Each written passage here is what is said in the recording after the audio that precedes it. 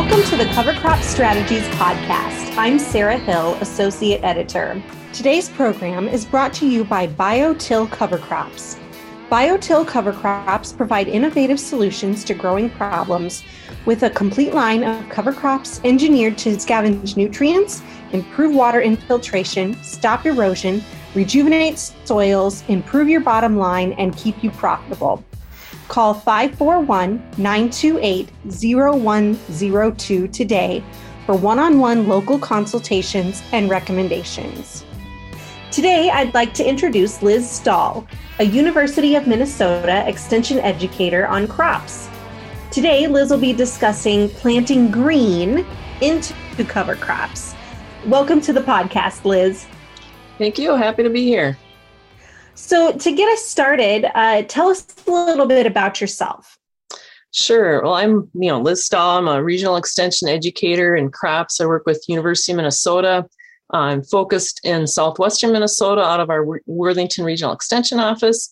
I've got a weed science background, but my work mainly focuses around corn and soybean management issues, and I always say with a focus on sustainability. Very good. So let's go ahead and jump right in. If a grower has an overwintering cover crop, when should they be thinking to terminate it before planting the primary cash crop? Well, historically, the recommendation's been to terminate that cover crop, about 2 weeks before planting the cash crop. Of course, the problem with that just doesn't allow for much cover crop growth, especially when you're in Minnesota. And you look at in Minnesota, we're planting corn and soybean pretty much as soon as we're able to get into the fields, within reason, to optimize yield. But we look at with corn, our planting dates around that last week of April through the first week of May, roughly, say like April 25th to the 10th. That's where we're optimizing our yield. But people can start planting about as early as mid-April. And soybean, long-term research there as well, we're optimizing yields May 1st. That's where we're getting 100% yield potential and long-term averages. So if you look at those planting dates, if we would kick that back like 2 weeks before, that just wouldn't allow very much time for cover crop growth to occur in the spring. Okay. So talk a little bit more about why that 2 weeks is kind of the standard timing before planting cash crops. Yeah, there's a couple of things going on there. The big thing, of course, you're trying to prevent that cover crop from competing with the cash crop. Delaying termination, you could get competition with that cover crop with the cash crop for key things like nutrient, water, and light. And again, another key reason too is that concern over potential green bridge for insects and diseases from the cover crop into the cash crop. For example, true armyworm, that's a pest that does not overwinter in Minnesota. The moths are brought up north from down south, typically like in a storm system. And then they're attracted to grassy areas. So like a, rye cover crop, they'll lay their eggs there, the larva hatch, they're feeding on that grass. If you terminate that cover crop, and you terminated that, say 2 weeks ahead of time, that biomass is it'll dry. Those insects, they would starve, because there's nothing to feed on. But if you have that window really short, they can just move right from that, that grassy cover crop right into the corn, and start feeding on that. Again, it's a rare pest, but it can happen. We have seen that happen. So if you have that window too short, that can be a problem again with that, what we talk about with that green bridge. Also, of course, there's a lot of talk too about, rye having allelopathic effects on corn. That is something that is really hard to test and measure. But again, there's a lot of, people talking about this, a lot of work done in the literature and that and so forth. But I think one of the driving factors with that too has been, a lot of times it's a nitrogen issue when we look at with corn, or that's what a lot of the researchers are looking at. So, if that cash crop, that takes up, the cover crop takes up nitrogen too. If it's taking up nitrogen, that could be taking that away from, say, corn, which can lead to stunting, yellowing of corn, ultimately can hurt yield too. So that's why, again, having that window between the two, it just really helps reduce that competition and that potential for, again, that green bridge. So talk a little bit about biomass and how much cover crop biomass should growers allow to grow before they're ready to plant green into it? And how do they determine that? Yeah, and that's an interesting question because really, again, and I'm coming from the Minnesota perspective, for me, really looking at that calendar, that's a big driving factor of when to plant. Because again, I'm looking at trying to optimize my cash crop yield. So that's a key question. What are your goals? If your goals are to optimize your cash crop yield, you need to be looking at what you need to do to maximize that yield potential. So it's a balance, it's trade-offs. And, you look at, okay, if you want to have more biomass, are you willing to potentially give up, say, 1% to 2% of your cash crop yield on average? Again, it's not a given. Those are always long-term averages. But if you delay planting a little bit just to get more biomass, are you willing to make that trade-off? Are you willing to look at maybe a slightly shorter hybrid to plant? Again, knowing that you could be limiting yield potential a bit potentially if you did that. Again, it's all about trade-offs and risks. Plus, you need to be looking at the weather. So is moisture lacking, like in this year, then you might want to terminate earlier. Again, regardless of how much biomass is out there, you got to look at that planting date for optimizing yield and just trying to prevent much competition. So, or again, are you looking at what forecast? So you might not get a timely termination. So, and you also want to watch that cover crop so it doesn't get away from you too, because each year, as we know, can really vary. So I don't really look at, the biomass, that's one thing you're looking at, but you got to balance it out with many other factors too. Okay, fair enough.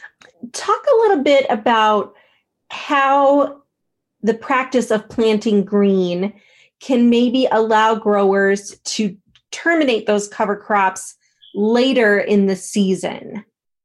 Yeah, because basically, again, here you're looking at delaying that termination until planting or after planting versus earlier. So again, just having that wider window to allow more cover crop growth, that does allow you to get more biomass from the cover crop. So that's the big driving factor there that we're looking at when you're planting green.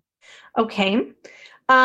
So why does planting green result in maybe additional benefits from those cover crops?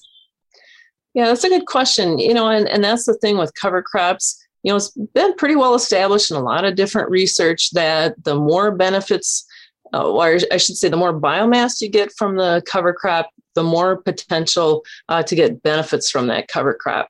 Again, weed science, my background, for example, looking at weed control, research conducted in the region has shown that you needed to have at least like 4,500 pounds per acre biomass to suppress weeds by, say, 75%. Again, that's not a level of weed control that people, what it would be acceptable if that's the only thing you did. For example, herbicides, we're looking at 95+% effectiveness. But again, like cover crop can help contribute to weed control, maybe help us, again, just give us another tool in the toolbox. Same with like Palmer Amaranth. They said they needed to have in research about 8,000 pounds per acre biomass to get about 75 to 80% weed control. Iowa State too, they just did a recent planting green trial that they just reported on. They found that they had about 4,600 pounds per acre of cover crop biomass that reduced water hemp emergence by a little over 30%. So again, it's not like the only thing you want to do for weed control, but having more biomass, it was helping, the cover crop could help contribute to weed control. It also helped reduce the size of weeds on their biomass at the time of post-emergence application. So again, that just helps you to have a more effective system. So they're not standalone, but they did provide some help. But also with more biomass on the top, you're getting more root biomass as well. So that increases, your potential to have more soil health benefits, like increasing soil organic matter potentially. We also know with work done looking at how much nitrates are taken up by a cover crop, like cereal rye, can take up nitrates. Again, that's a function of how much biomass. If you just have this real little spindly plant out there, it just can't do very much versus a nice thick stand of cover crop out there. has more potential to take up, help you out with like reducing nitrate losses, for example. Okay, great. So talk a little bit about any research that you've done related to planting green and maybe what some of the findings were.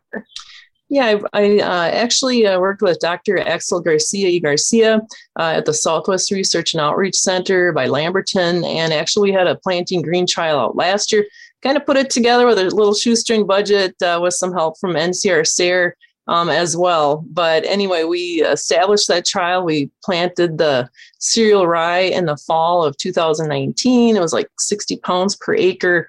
Used a Penn State interseeding drill to get good establishment. And then in the spring, we terminated the cover crop at 3 different timings. The first timing was about 10 days. Well, I should say it was 10 days prior to planting. It was May 2nd. And then at planting, that was May 12th. And then 9 days after planting, that was May 21st. And we did this in corn and soybean. We planted the corn or soybeans on May 12th. And again, it's important to note this is just one site, 1 year, but again, it gave us some real interesting results. We did see indeed that, yes, biomass did increase as we delayed termination. We saw canopy height of the cover crop increase. We saw ground cover increase. Again, with that delayed termination. But then when we looked at the cash crop, corn yield, it was decreased as termination was delayed. It was about 4% yield decrease if we terminated at planting, and it was about 8% decrease when we terminated that cereal rye the 90s after planting. However, in soybean, we didn't see an impact on yield. And this is similar to what other research has found in the areas too, but I just found that interesting too. We didn't see an impact on yield at this time. But I think it's also important to note, although we did see that increase in biomass, the max that we were able to achieve was like 1,500 pounds per acre. So, not up to that 4,500 and not up to that 8,000, pounds per acre, but, 1,500 pounds per acre was the maximum that we were able to achieve. Okay. We'll get back to some of those findings in a little bit related to some other questions I have.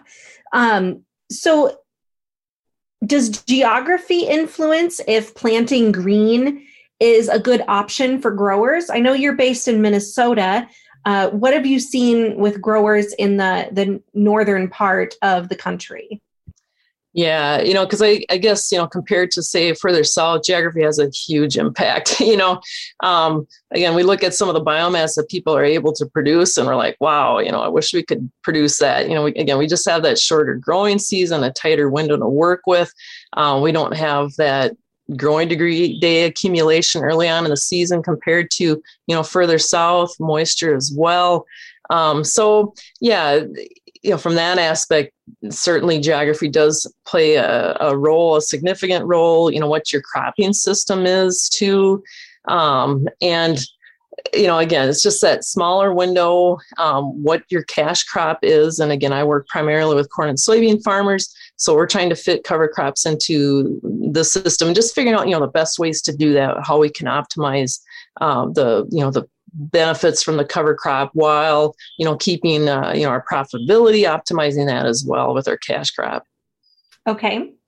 So let's talk through, you mentioned during your research that there was a slight yield decrease related to planting green into corn.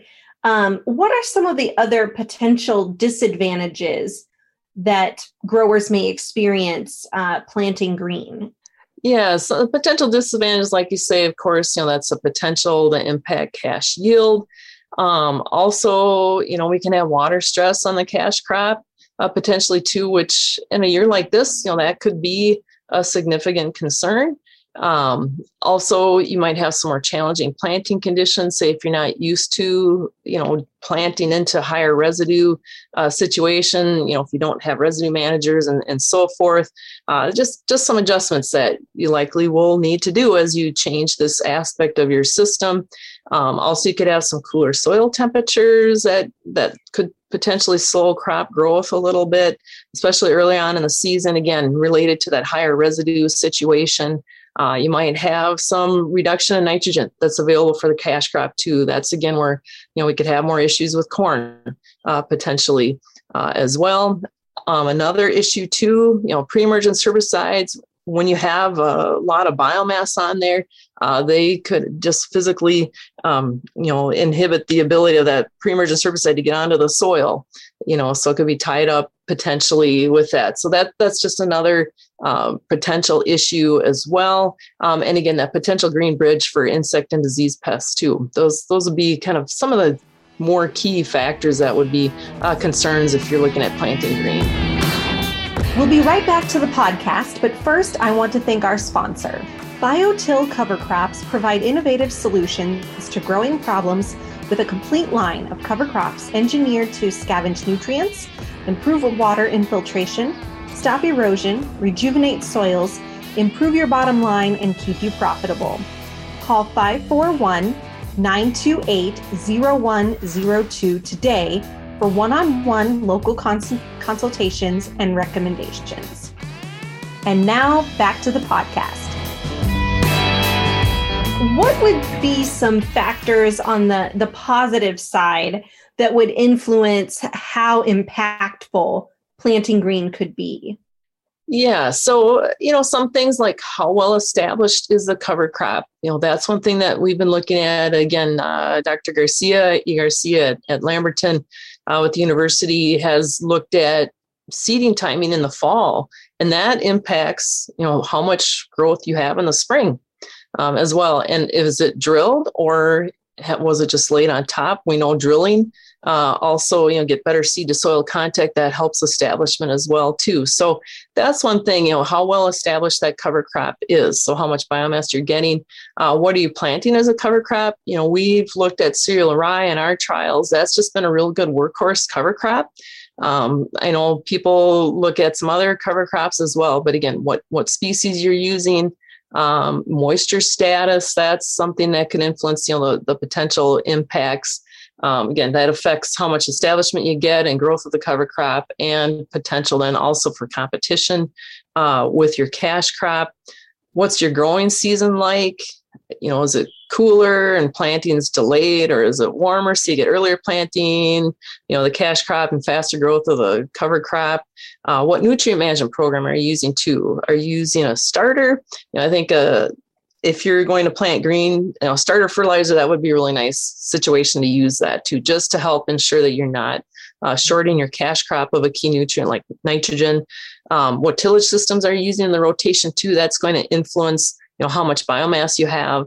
And a lot of people still use some pretty aggressive tillage around here as well. And just, again, reducing tillage, that really goes hand in hand with having more success of cover crops, because you're just giving the cover crops more time to get established and to give you more benefits. You're allowing them to have more growth versus, tearing them up with tillage. Also look at, what's your weed situation. If you have a really weedy field, that might not be the field where I want to plant green with yet, just to add another management factor on there. Probably targeting your cleaner fields might make it a little easier to manage something like planting green. And you have less limits with your herbicide program that you want to use too. And, what are your weeds that you have as well? If you have giant ragweed, for example, it's an early emerging weed that could certainly, have, potential there. If you have a nice cover crop biomass, that might help delay emergence on that or reduce emergence versus, water hemp that emerges later on in the season.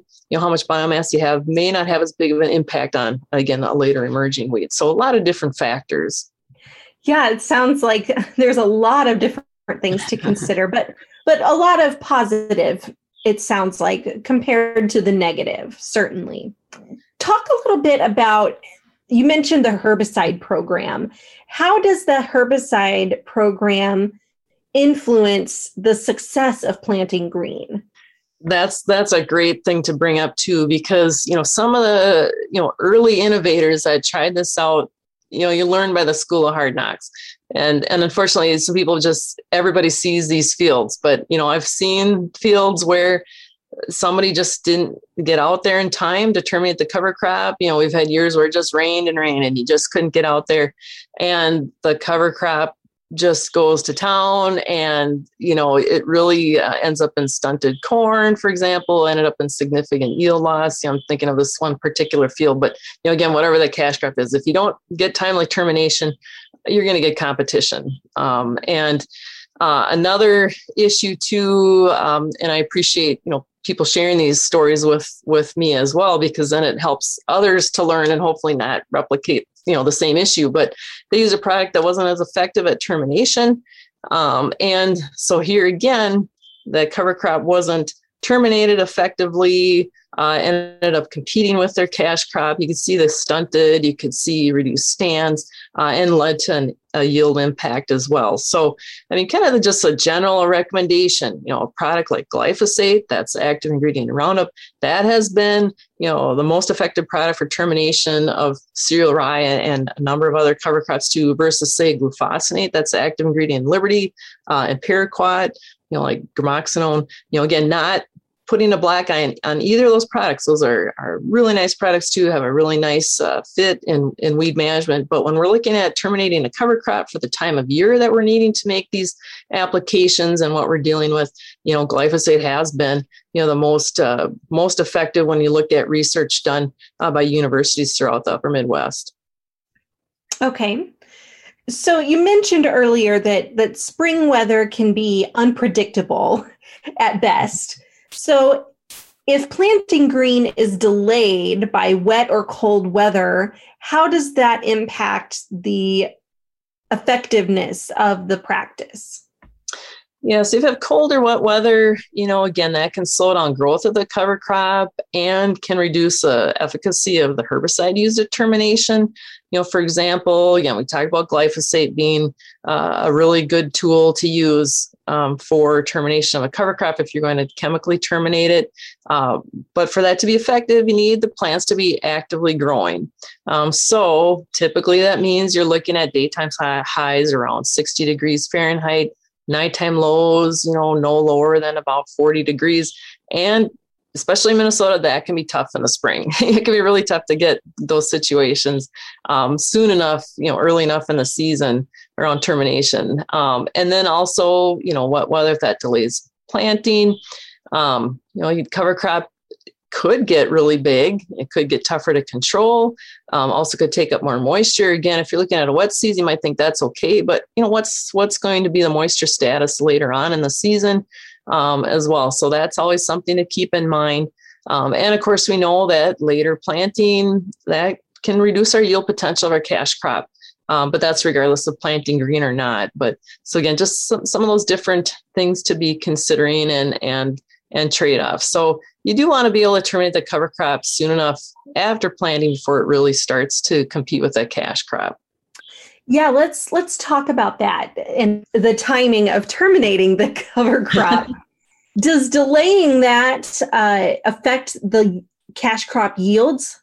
Yeah, like in our research, corn was more sensitive to early season. Well, it was more sensitive to early season competition, and that is something that we have seen, in research conducted, universities, again, throughout the Corn Belt, throughout the upper Midwest.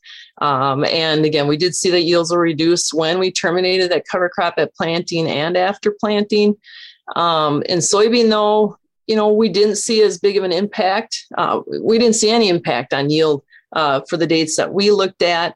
And again, other research has found that as well, although some research has seen, depending again how long you waited to terminate that cover crop after planting in soybean, some sites there was an impact, some sites there wasn't. So again, it's about risk, it's evaluating risk, how much risk do you want to take on, what's the trade-offs that you get as well too. But so I think we've got, more leeway certainly to work with soybean, but corn, that's a higher risk crop to do this practice with. Fair enough, for sure.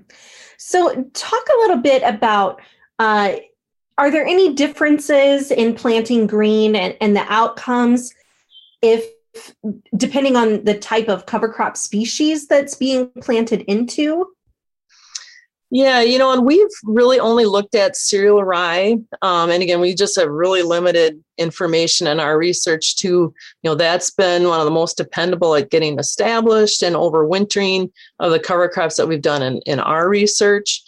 We have looked at, in some trials we had red clover, but we had several locations of that, and stands have really varied on what we got in the spring.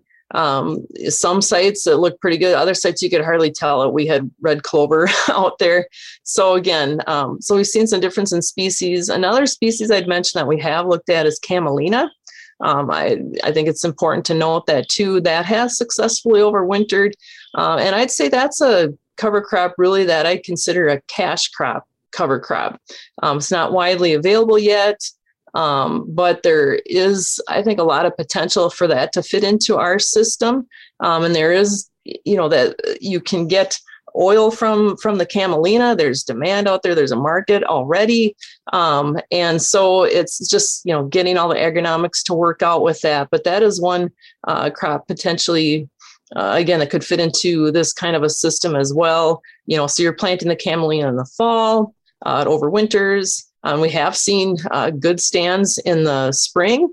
Planting date does influence that too. You don't want to plant that too late in the fall either. Earlier planting date helps that, spring establishment and good seed to soil contact, like drilling and so forth. But then when you have that established stand then in the spring, you can, either harvest that for seed before planting soybean, or, we've looked at like interseeding soybean in some cases too, where, you got to work on how you can harvest that as well, but you harvest the oil off of that. So you might have, a reduction in the yield from your soybeans, but if you look at that total oil that is produced off that acre, research has shown that's very promising that they've produced, some more oil in that system, with the camelina in there. So again, I think that's another, thing where, again, we're looking at maybe that could be a really nice fit for planting green as well. Very interesting. So Liz, where can our listeners go for more information about planting green? Yeah, we do have a cover crop website, and that's just at z.umn.edu/cover and then -crops. So it's a longer website, but again, z.umn.edu/cover-crops. So that's where we have a lot of our information on cover crops. Also the Forever Green website, that's where you could find out some more information on camelina. They do have a little bit on cover crops there as well. And then we have our MOSH, that's the Minnesota Office of Soil Health. It's just mosh.umn.edu. Check out that website. There's a lot of resources on soil health and also links to cover crops as well. So, a lot of nice resources. Those are University of Minnesota links, but again, other universities have been doing some work on planting green as well. But that's where you find a lot of information tailored to our neck of the woods here. Fantastic. Well, Liz, that's all the time we have today. Thanks so much for joining us. Thank you. It's been a pleasure. Once again, I want to thank BioTill for sponsoring this podcast. To learn more about BioTill, call 541-928-0102 today. For more information about all things cover crops, visit us online at covercropstrategies.com.